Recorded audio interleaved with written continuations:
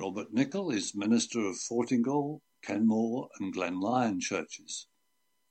Robert spoke at the funeral of Brian Morrison on October the 18th. Brian was session clerk of Pitlochry Church of Scotland for many years. Robert based his talk on the hymn, "The Day Thou Gavest, Lord, Has Ended." The hymn that we sang there is about a rhythm of life. Of course, it's essentially about the rhythm of the Church of Jesus Christ throughout the world, how the worship of one land is passed on effectively to the worship of another land. And so through all the 24 hours of the day, there is worship going to God. And it's also about continuity of the church. And it's often sung at funeral services because it speaks about that community of worship that goes on not just around the world, but from one generation to another. So it's appropriate as we think of someone who gave so much of their life to the church and to their Lord Jesus that we sing that. The rhythm of life takes us through ages, from the birth of a new baby, the start of new life with all its possibilities. And we think of the landmarks as a child grows, the first steps, the first words, the first day at school, then the achievements of learning and sport. And then come the teenage years, then adulthood, and another generation is born. And these are all things that we celebrate. But we know the same cycle of life takes us to old age. There are still good things that we can enjoy, of course, like the family extending, more time to enjoy things. But all the time, we know that the body is wearing out. It is painful to watch a loved one going into physical and mental decline. The person we knew once as vigorous and busy, who was a tower of strength to us when we were in trouble, now beginning to fade away. And when death comes, it can be a release for the loved one, and sometimes a relief for those who loved him. The Bible talks about this rhythm of life that we go through. And we can't understand it all, and sometimes the reason why things happen the way they do. But we know there's a pattern of life and death that we all have to travel through. With our loved ones, we come to a point where we have to let go. We keep our memories, and these will always be precious to us. But there's more than that. God tells us there is something more for us. This life is not all there is. And he promised long ago that there will come a time when death is no more. These are words from the prophet Isaiah. The Lord God will destroy death forever. He will wipe away the tears from every face, and throughout the world remove the indignities from his people. The Lord has spoken. On that day the people will say, "See, this is our God. We have waited for him, and he will deliver us. This is the Lord for whom we have waited. Let us rejoice and exult in his deliverance." And there's a promise from God to all those who look to him, as Brian did. More words from Isaiah. "Do you not know? Have you not heard? The Lord, the eternal God, creator of earth's farthest bounds, does not grow weary or grow faint. His understanding cannot be fathomed. He gives vigor to the weary, new strength to the exhausted. Young men may grow weary and faint, even the fittest may stumble and fall. But those who look to the Lord will win new strength. They will soar as on eagle's wings. They will run and not feel faint, march on and not grow weary." Well, in this life, we do get weary. We get old. God's promise to us is that we will soar as on eagle's wings. And we can know that from around here, what that looks like. Where I live, it's more often the buzzards, but even so, they soar on the thermals, and it's a wonderful sight, effortless and untroubled. And for the person who's gone, how much better to be able to shake off the worn-out body and rise on wings like eagles. But we ask, what is it that God promises us? Heaven is such a difficult thing for us to understand. We've glimpses in the Bible of what heaven will be like, but there are no more than glimpses. We know it's about being with God for eternity. God is so big that our minds can't grasp what that would mean. Jesus' own followers, the disciples, were puzzled by all this. They wondered what would happen to them when he was no longer there physically with them, and what would happen at the end of their lives. And he spoke words of comfort to them. He said, "Set your troubled hearts at rest. Trust in God always. Trust also in me. There are many rooms in my Father's house. If it were not so, I should have told you. For I'm going to prepare a place for you. And if I go and prepare a place for you, I shall come again and take you to myself, so that where I am, you may be also. And you know the way I am taking. I am the way, the truth, and the life. No one comes to the Father except by me. Peace is my parting gift to you, my own peace, such as the world cannot give. Set your troubled hearts at rest and banish your fears." Jesus asks us to trust him with this, that he's preparing a place. And we can tell that it won't be dull. It'll be full of variety, because he speaks of many rooms.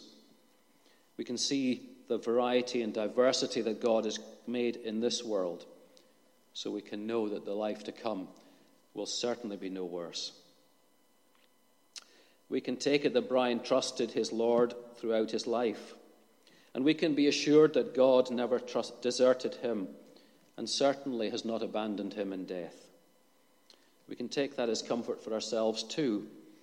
Of course, at times like this, we think of other loved ones who have gone before us, and we inevitably think about our own mortality. So we too can hear God's word to us through Jesus. I will never leave you or forsake you. Amen.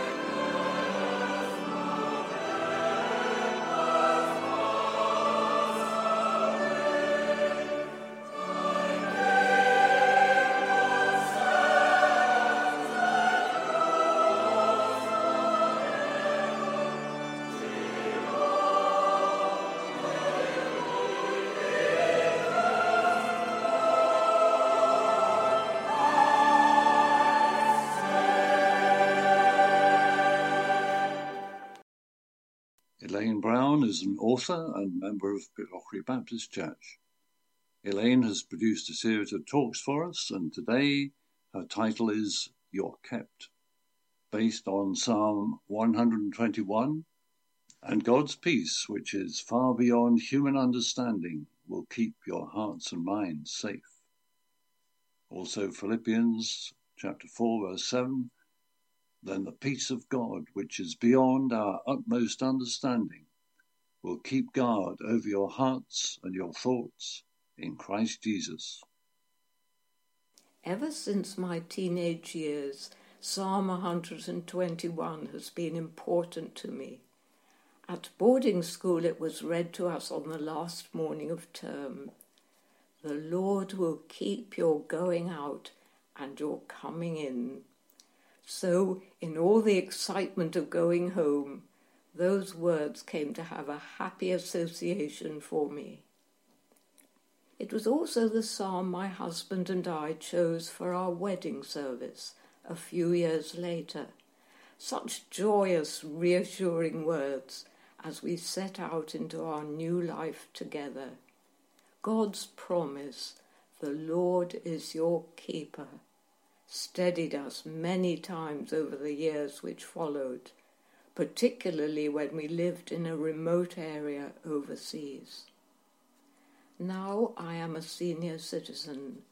My husband and one son have already gone ahead of me to be with the Lord, and I'm finding those psalm words more valuable than ever before. Sometimes a challenge seems too big for me to handle now, but then I hear God's gentle reminder, you're kept, and my anxiety is eased. The Lord so faithfully keeps his children down the years, and he always will. A brief prayer. Lord, today I trust myself to you. Thank you that whatever happens, I am always safe in your keeping.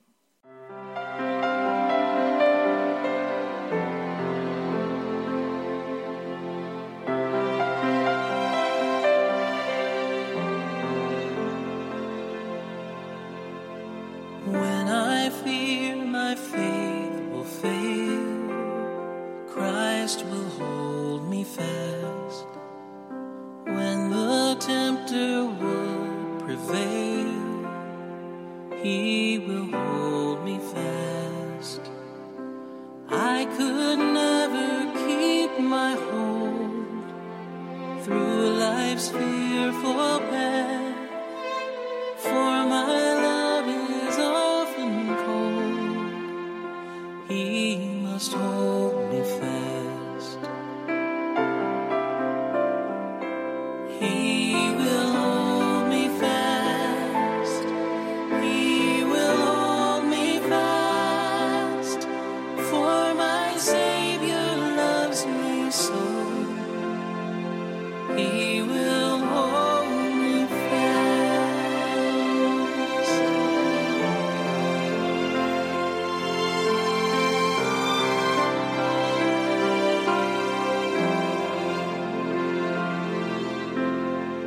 Those he saves are his delight. Christ will hold me fast. Precious in his holy sight, he will hold me fast. He'll not let my soul be lost.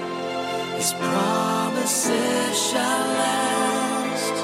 Bought by him at such a cost, he will hold me fast. He will hold me fast.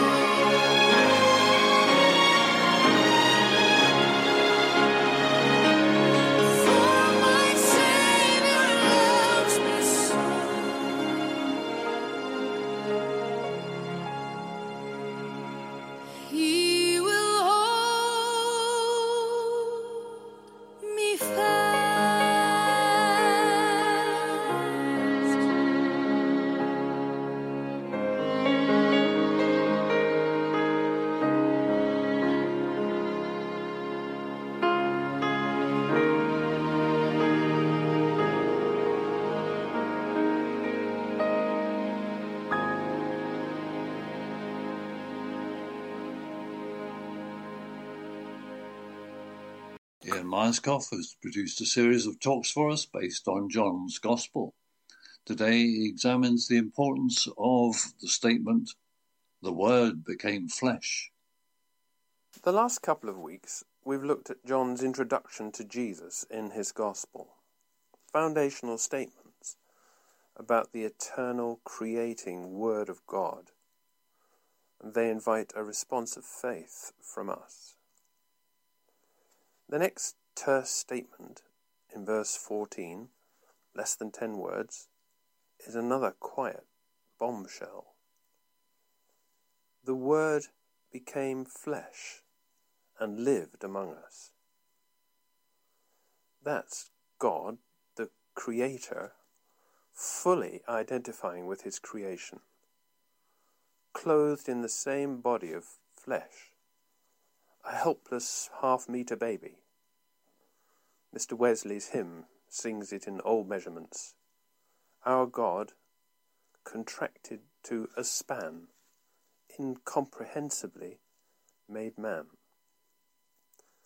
It's a truly revolutionary statement. If true, it's the pivot of human history. It's worthy of that split into BC and AD. Habakkuk, one of the prophets to the declining Old Testament era, cried out in despair, "Oh, Lord, revive your work in the middle of time." Little did he know how prophetic that prayer would prove. To become flesh means to be human, and therefore mortal, like all this creation. God was embracing earthly death with that choice, and our pain and sorrow. Isaiah had prophesied 600 years before that the coming Messiah would surely bear our pain, carry our sorrow. Hebrews chapter 2 amplifies that. It says, because God's children share flesh and blood, Jesus also partook of that same nature, so that through death he could destroy the one who held the power of death, and deliver us who were in lifetime bondage to the fear of death. God isn't calling by as a visitor. He's permanently moving into our street. The Son of God is now eternally the Son of Man. Heaven has changed too. And why this total identification with us? It's because he wants to take us from here to where he is, with the Father. And why? Only love can explain that. The compassionate love of God is on view to us all here. Once you've seen me, you've seen the Father, he says to Thomas later. Touch me. Handle me. This is who we are. This is where we're coming from. Pure, selfless, compassionate love. The New Testament word for compassion is a moving of my inward person, something deep, visceral. God was moved by our state, our pain, our sorrow, though often self-inflicted. He's here to rescue us by becoming one of us. The book of Hebrews also picks up another side of the incarnation of Jesus by quoting this prayer from Psalm 40. You didn't take pleasure in sacrifices and offerings, so you prepared a body for me, so I could do your will. Hebrews calls this the first prayer of Jesus on coming into the world as a man. It was his focus here, as it always had been, to please the Father. I don't know if you remember the two occasions God speaks audibly from heaven to Jesus, when he says, "This is my well-loved Son, and I'm so pleased with him." The first man whose life was always something beautiful for God. This is the reason you and I have a body, a human life, to become well-pleasing to God, our Father and Maker. we start a long way back. But we have an older brother who has made the way and now sits in heaven with the Father as the representative man. This needs to become my life focus, if it's true, especially if I'm on the last few laps. But don't fear, Jesus has made it possible for us all. We need to stay listening so he can make it happen.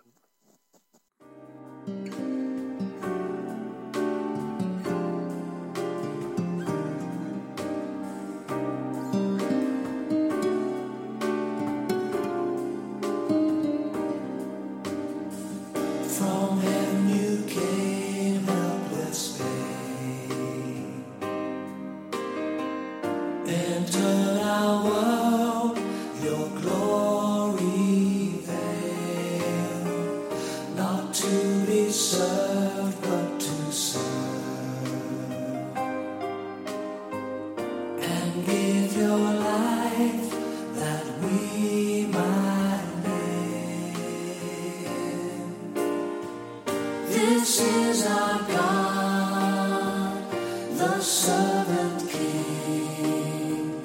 He calls us now to follow him, to bring our lives as a daily offering of worship to the servant King. There in the Garden of Tears, my heavy load he chose to bear. His heart with sorrow was torn, yet not my will, but yours, he said. This is our God, the servant King. He calls us now to follow him, to bring our lives as a daily offering of worship to the servant King.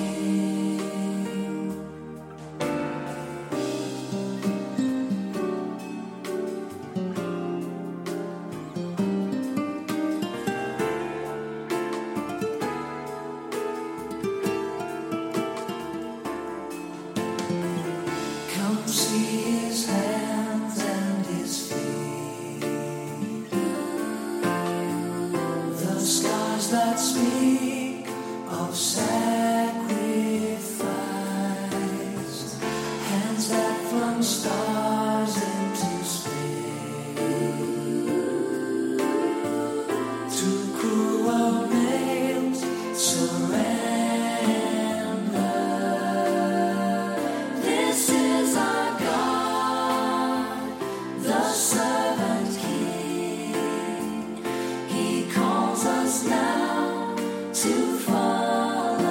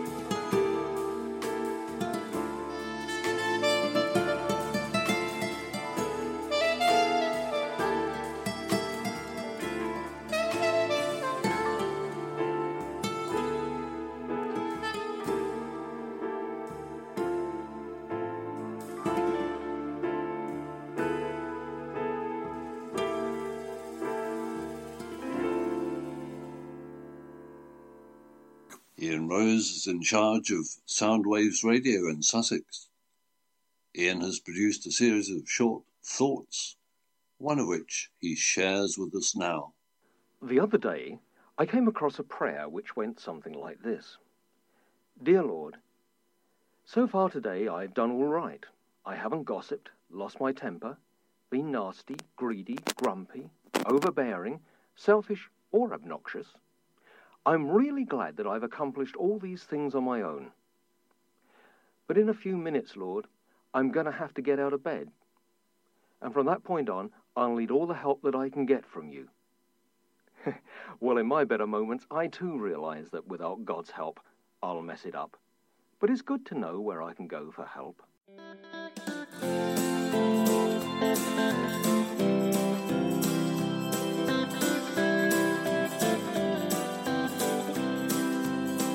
He walks beside me and he will guide me. He listens to all I have to say. He walks beside me and he will guide me. Jesus will show me the way when I am lost. He knows just where I want to go.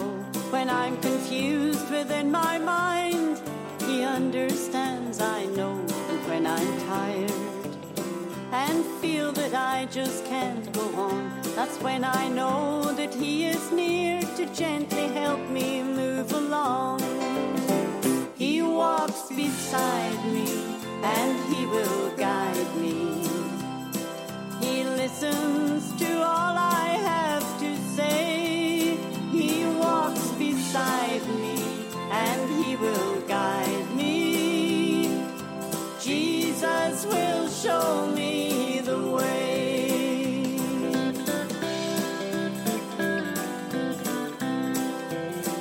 When nights are dark, somehow I always see his light. When things go wrong, somehow I know that he will always make them right. And when I'm cold, I feel his love surrounding me.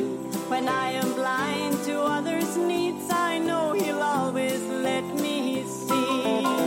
He walks beside me and he will guide me.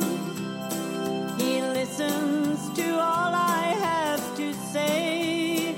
He walks beside me and he will guide me. Jesus will show me the way. He walks beside me and he will guide me.